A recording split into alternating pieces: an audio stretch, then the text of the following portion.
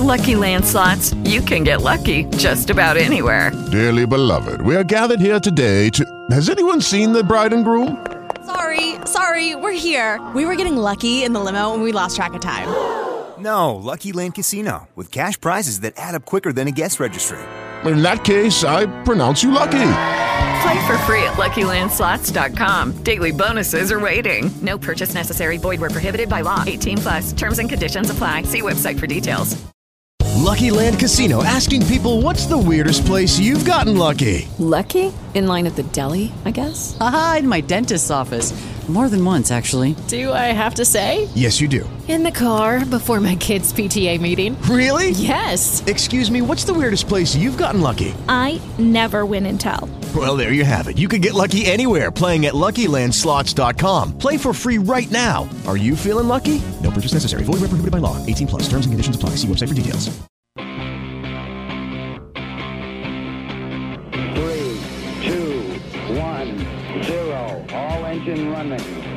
Liftoff. We have a liftoff. Good evening, it's Eric Erickson here at WSB. It's 7 after the hour, and joining me this evening, the Lieutenant Governor of Georgia, Casey Cagle, running to be Governor of Georgia under the Republican nomination. Thanks very much for joining me. Eric, great to be with you as well, along with the live audience as well. Well, we're delighted you could sit down, particularly during the session, and I want to ask you right out of the gate, because this has come up in every interview, although mostly diplomatically and subtly. But I noticed, I actually went back and looked. Zell Miller running, having been the lieutenant governor. Pierre Howard, who dropped out, but he. Mark Taylor. Everyone who ever ran against them in the primaries made the case that they had no accomplishments of their own. It was all the governors under whom they served who had accomplishments. So just out of the gate, what are Casey Cagle's accomplishments? Well, thank you.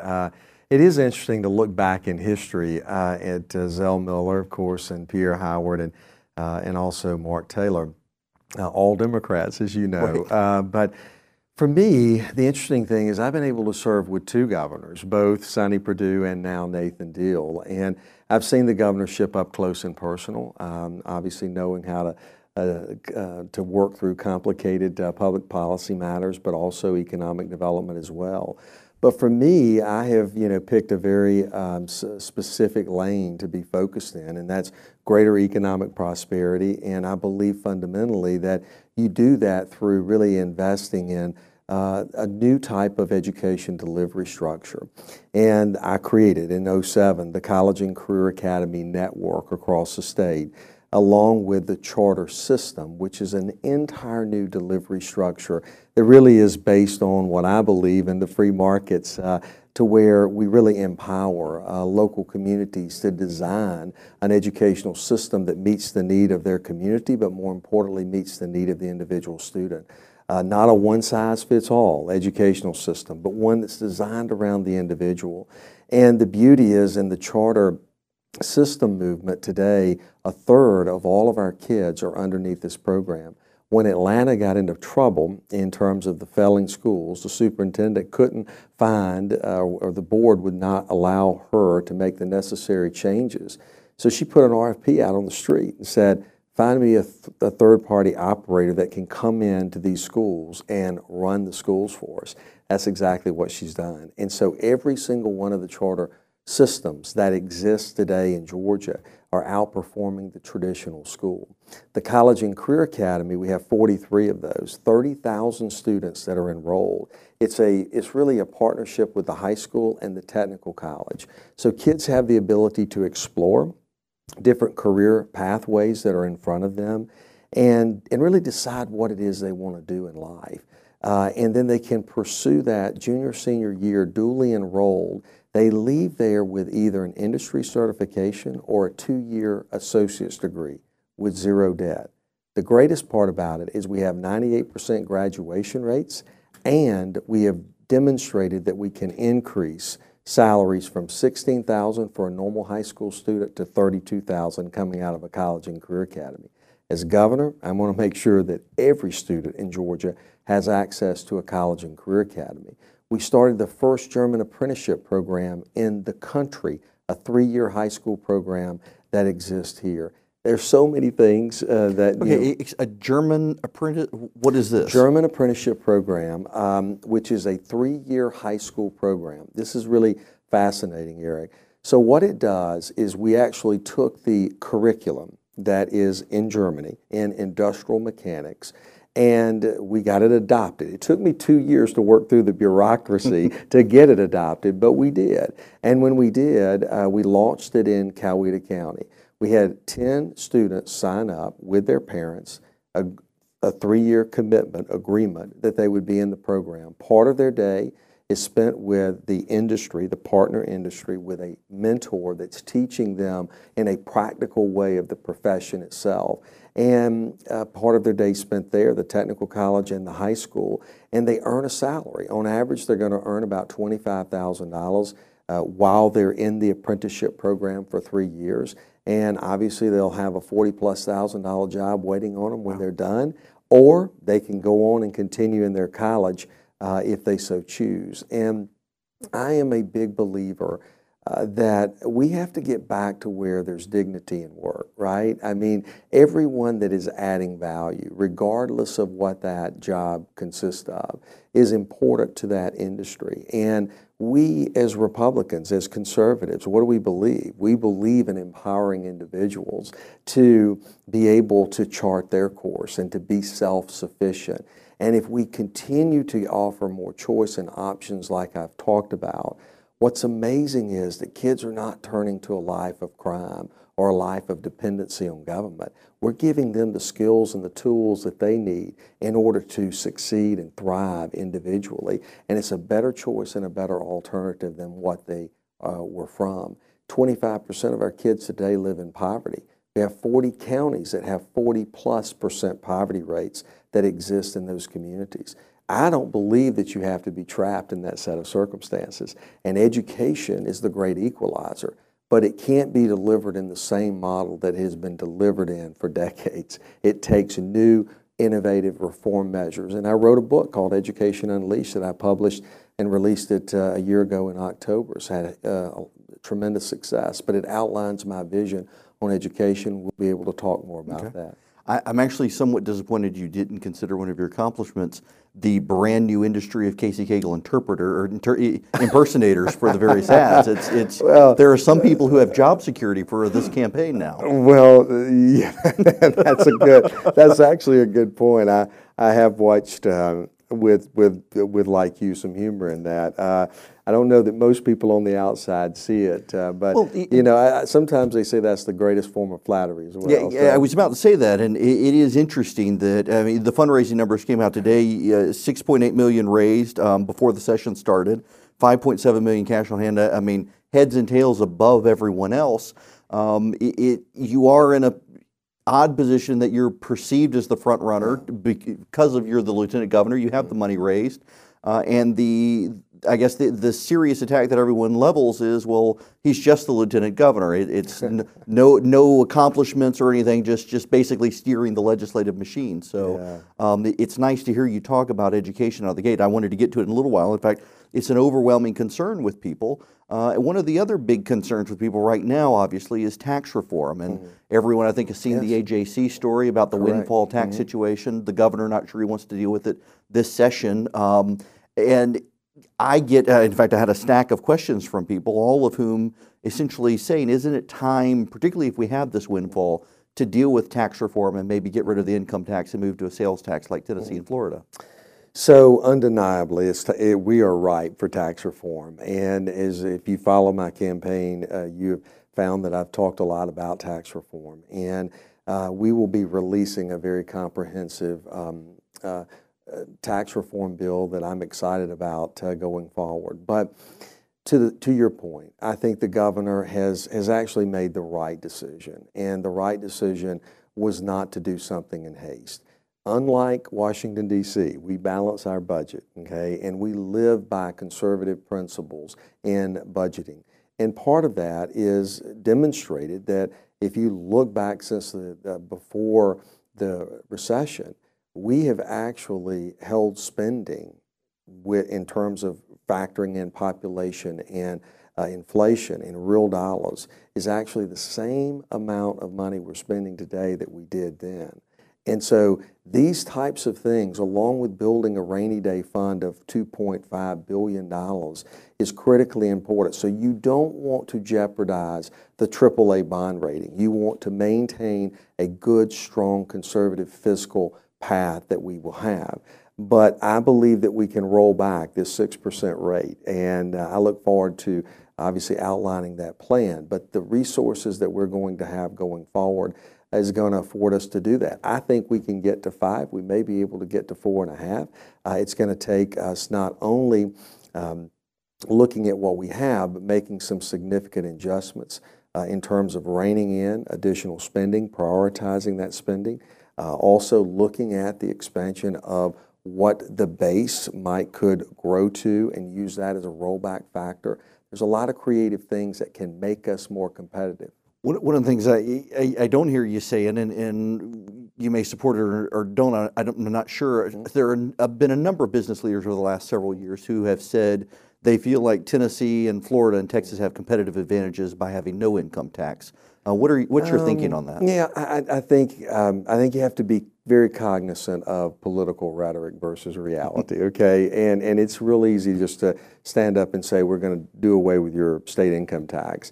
The truth is that, that's 54% of your state resources that you're coming from. So if you're going to take it away, what are you going to replace it with? Because people still have to go to school. You have to take care of the blind, the disabled, the elderly, and obviously public safety, all those factors which make up over 85% of the budget.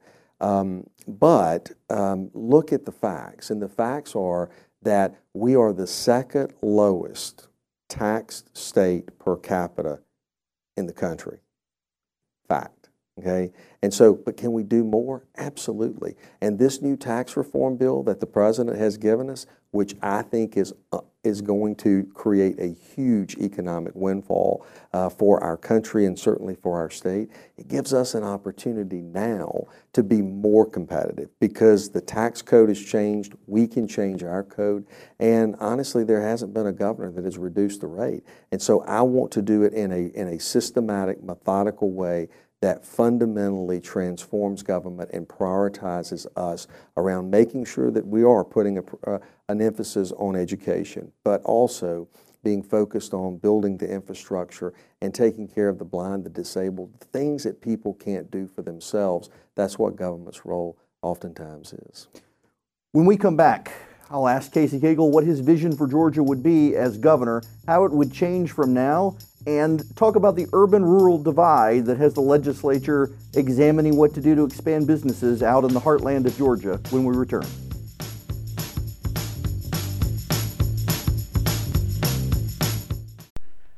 I bet you're familiar with P90X. My producer, Charlie, I used to ridicule him for using P90X. I've got a lot of friends who have used P90X, and truth be told, I actually eventually decided everybody's doing this. I need to get myself back in shape, so I bought it. And then you know what I realized?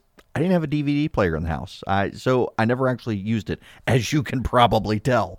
And I always thought it was kind of crazy, as so many services are moving digital. The parent company, Beachbody.com, it had a digital presence, but it wasn't quite easy to use. But now it is. They've got a new product I want to tell you about. My wife's been using for yoga for a while on our Apple TV. In fact, they have an Apple TV app. They have an Android app. They have an iPhone app.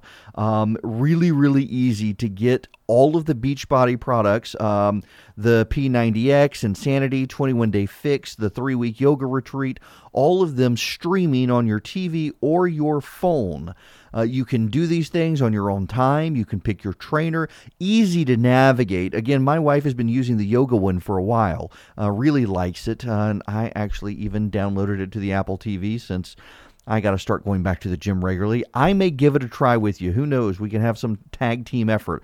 Right now, though, I want you to go try this. You can get a free trial membership when you text ERIC to 303030. Text ERIC, ERICK, to 303030. You're going to get full access to the entire Beachbody On Demand program for free, all the workouts and nutrition information for free. Just text ERIC, ERICK, to 303030 today.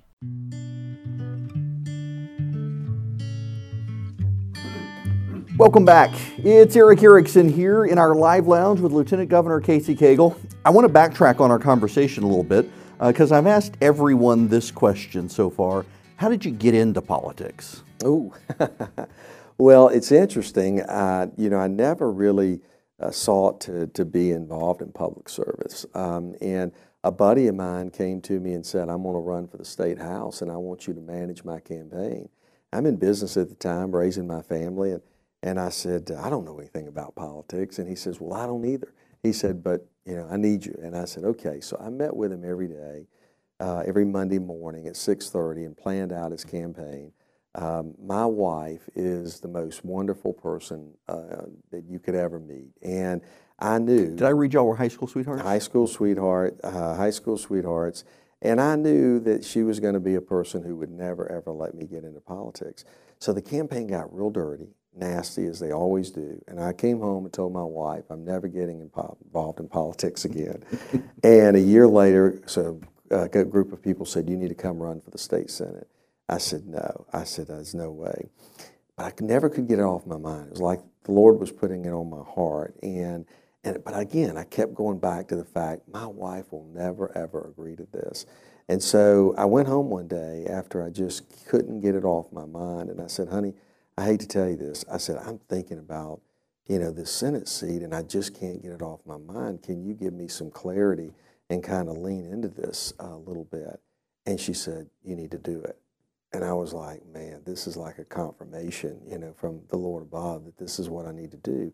And in every big decision that I've made, interestingly enough, I've kind of fleeced it out there to see if I was doing the right thing. And every time it came back is yes, you need to do it.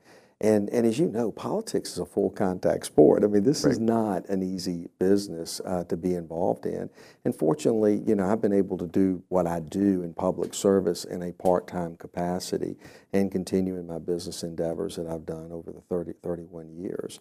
But that's how I got involved. And people, someone asked me the other day, they said, Casey, what's the biggest thing you've done that you're the proudest of?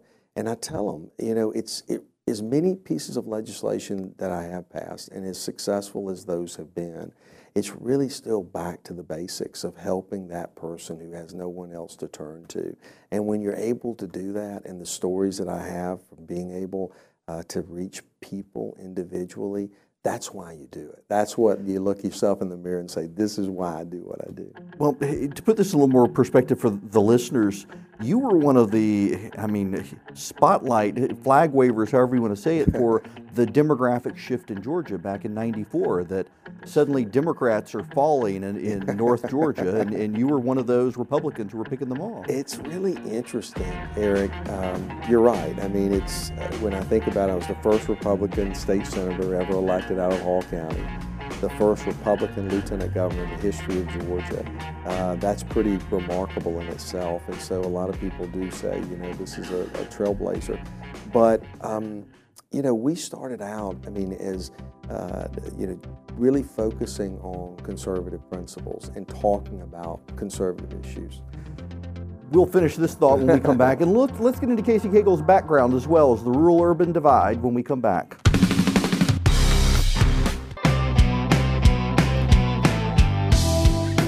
It's Eric Erickson here at WSB 36 after the hour. Joining me, Lieutenant Governor Casey Cagle, running for the Republican nomination for governor in Georgia.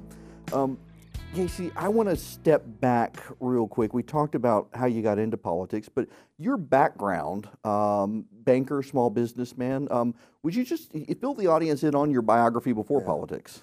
Yeah, it's really kind of fascinating. As you know, I grew up with a single mom. My dad left when I was 3 years old, and I remember vividly walking in and seeing her kneeling by her bed, saying her prayers, asking for God's provision for us. And I also witnessed her not just teach me the value of faith, but also teach me the value of hard work, because she worked 2 jobs to make ends meet. She was determined that she or I was never going to be trapped in that set of circumstances. And I tell that story not just to honor my mom, but it reminds you from where you came from. And when you never have had a safety net underneath you, it makes you get up early and stay out late working hard. And so I had the chance to buy my first business at the age of 20. It's a tuxedo store. And we later on, my mom and my stepfather at the time came into the business as I expanded it and grew it. It was a very, very fruitful business. Ended up giving it to them. They were able to retire off of that, which was a wonderful thing. I transitioned into doing real estate with Cagle Properties that I created, a lot of real estate holdings, development, construction, and obviously built that company to a sizable holding. And also started a bank in 1998, and it was a wonderful experience. And obviously, I can't even fathom how you start a bank. Yeah, it's a lot of hard work, but it's like it's like I tell people. I mean, my success has been built around finding someone who's done it before and can do it again. And I think that recipe is important. Oftentimes, people can talk the talk, but you need someone who has a proven record that's been demonstrated, who's been tested time and time again. And, that's what we did. And we built that bank, ended up selling it to SunTrust. It was about a $2 billion holding company at the time, so it's quite remarkable. All that was done before the downturn in the economy. And so we've been active, and it's been fun. One of the questions that I get from a lot of, there's not even a reason to attach a name to the question because it's come up from so many people, is infrastructure in the metro Atlanta area. But not just infrastructure in the metro Atlanta area. There are also people outside Atlanta who perceive, maybe accurately or not, that Atlanta consumes so much resources it deprives them of building their infrastructure. There's the urban-rural divide, but also, if Georgia did attract Amazon, where are you going to put all the people on the roads? Yeah. So, first of all, I think your question is very valid. And one is Georgia's expected to grow by 4.5 million people in less than 15 years. Wow. Think about that. It's the size of South Carolina coming on top of Georgia. So we have to be busy. And as governor, I'm going to be committed like never before to build the type of infrastructure that we need. And it's through prioritization. It's no different than I did in business. It's the same in government. We have to attack our greatest problems first, okay? And we have to use data to drive those points. And we have to look outside the prism of what we've been doing and think of it innovatively. We have to look at a tunnel under Atlanta and analyze, is that financially viable, and what is the return on investment to the citizens? Looking and being willing to go in an elevated road system, prioritization going in, possibly with lanes in the morning and then out in the evening on the elevated road system. Utilizing the asset in the most efficient way through reversible lane type projects. But rural broadband, listen, we can do business anywhere in the world, okay, from any corner of our state if we have access to the superhighway. And we're deficient in that. And I've got a strong bill this year that puts a framework in place to build that out. I'm going to be a governor that's going to utilize the private resources in order to build the infrastructure that we need, both in terms of roads and bridges, but also in terms of making certain that broadband exists as well. The rural health care crisis that's out there, hospitals closing. In South Georgia, too many communities are losing population. That is something that has to change.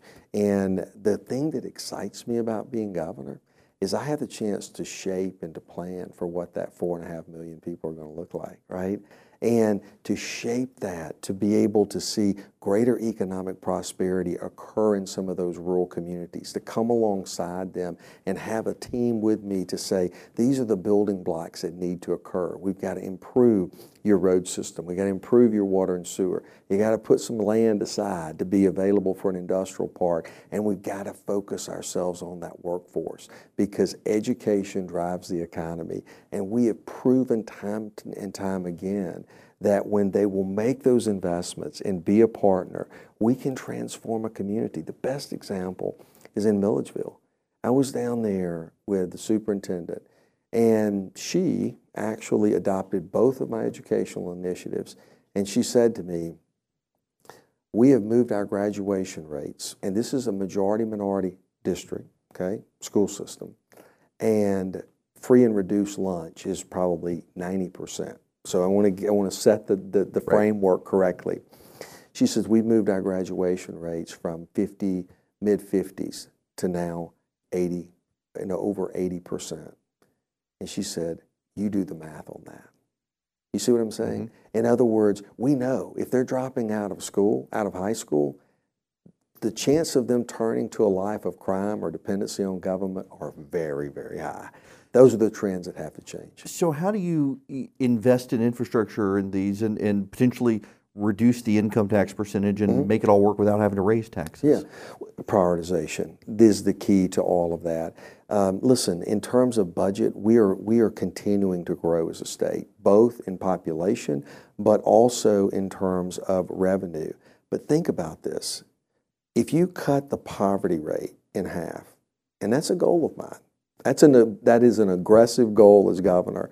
But do you realize if you cut the poverty rate in half in Georgia and you get the productivity that comes out of that, we're going to be given even more tax cuts as a result of it. And this is the thing that Republicans have to get their arms around, is that it is about making strategic investments. Every business that I ever was involved in, and there were a lot of them, I never could cut my way to prosperity. I had to grow my way to prosperity, okay? And so the balance has to occur.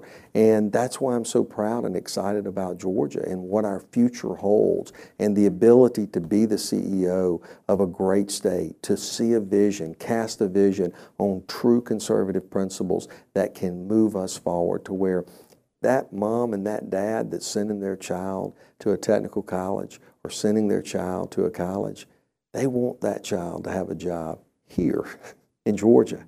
And I want to create 500,000 jobs in my first 4 years. We've already done over 700 in 8 years. I think we can do it. And that's the kind of aggressiveness that we need out of a governor, and that's what I want to be committed to. A number of listeners have written in and asked similar questions. Something I've asked as well to all the other candidates is, the culture shift as we attract businesses from out of state, and in particular, going to the religious liberty issue. Sure. All of you, save one, support signing a Religious Freedom Restoration Act. Mm-hmm. The governor did too, and then vetoed it. Right. And so there's obviously a lot of cynicism. Sure. Among, absolutely. All of you say you would sign it, but would you really sign it? Right. No, I think it is. Listen, I'm going to be as candid with you as I possibly can, and to your listeners. You always need to measure someone based on, the record, right? It's easy for you to make a promise. It's easy for you to say, but what's the track record? Have you been consistent to support faith-based organizations and churches and those initiatives? What's your real record in terms of being pro-life? What have you done for, religious liberties? And measure my record. I mean, I have been there. I've received the Life Champion of the Year award. I mean, these are things that I have committed to. Look at the conservative record and measure that. And I don't think we have to run or shy away from being a conservative. I mean, I think our conservative message that I just articulated to you is very universal. People don't want to say, I want to be on welfare. That's not what they aspire to do. They aspire to be self-sufficient, and to find their passion and love. That's what we want to be about, and creating those opportunities and more of those opportunities in a state. And when you do that, you transcend party politics, and it's a true conservative principles, I think. Now, on that particular issue, there's a perception, and I mean, personally, I think it's right that between the Hollywood studios and Fortune 500 companies, sure, when the last RFRA fight came up, really pressuring the governor into vetoing it. How do you say you're going to do something like this and actually get it done? Well, first of all, I mean, judge my record. I mean, I've been there. And on religious liberties, I've been there as a lieutenant governor to fight for that bill. And I'm going to tell you, it was a fight. But we were able to get it through both the House and the Senate. And obviously, it went to the governor. He vetoed it for certain reasons. Had I had it to do over again, I probably would have structured the bill very differently than I did. But what I'm telling you is I am a very strong born-again believer. And I am someone who, when I tell you I'm going to do something, I'm going to do it. And I believe strongly that we have to ensure that we are protecting our religious liberties. This year in the legislature, we're doing it on the adoption bills coming out of the Senate. We're going to make sure that faith-based adoption agencies have protection, that they're not being discriminated against. People of conscience, people of faith, they need those protections. And as governor, I will tell you that I will have agencies that understand my clear directive that no one is going to violate your religious freedoms. On a side issue on this, attracting these companies, do you think it's a fair criticism that perhaps the state is spending a lot of resources attracting new businesses instead of deregulating and changing the way it does business so businesses just want to naturally come? I think that's a good political soundbite. Okay, listen, I know that this is economic development is a full contact sport. We don't overpay. All right. Everything has to be measured through a return on investment. How much am I putting in and what am I getting back? An example is that we give a historic tax credit that is issued throughout the state that people can get. If you measure that return on its investment, it is a 7x.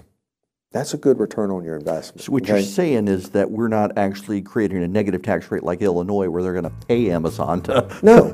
You go to South Carolina, I mean, I'd love to talk all night about this, but you go to South Carolina and Alabama, the only thing they have is money. They're having to pay for it, okay? But look at us, the world's busiest airport, okay? The Fortune 500 companies, the workforce, the low tax environment, all of these things have created something that has value, okay? That we sell every single day. The biggest issue they want is workforce development, and we get deals done much better. But more importantly, the tax incentives that are out there are statutory, small and large. And as governor, I'm going to make sure that we do more for the small business. When we come back, Casey Cagle's pitch to you why you should vote for him.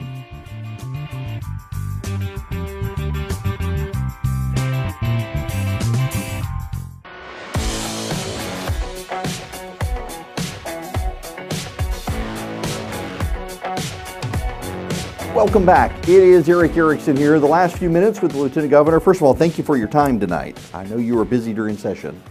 I want to ask you, ultimately, as I ask everyone at this segment, this is your pitch now. There are 5 of you running. Why you and not them? Great question. And first of all, let me just say how much I've enjoyed being with you tonight, and I appreciate you opening up the venue. I think what's important is to note that I'm not running against any person for governor. I'm not running for a job, and I'm not running for a title because I don't need one. I'm running to make a difference on a vision to move this state forward with greater economic prosperity, on deliverables that are out there that people can measure. 500,000 jobs in the first 4 years of my administration, rolling back for the first time a real significant tax cut in the tax rate that exists, putting economic development liaisons in place in every agency so we cut through the bureaucracy and streamline the process so small businesses can get up and go in much faster pace.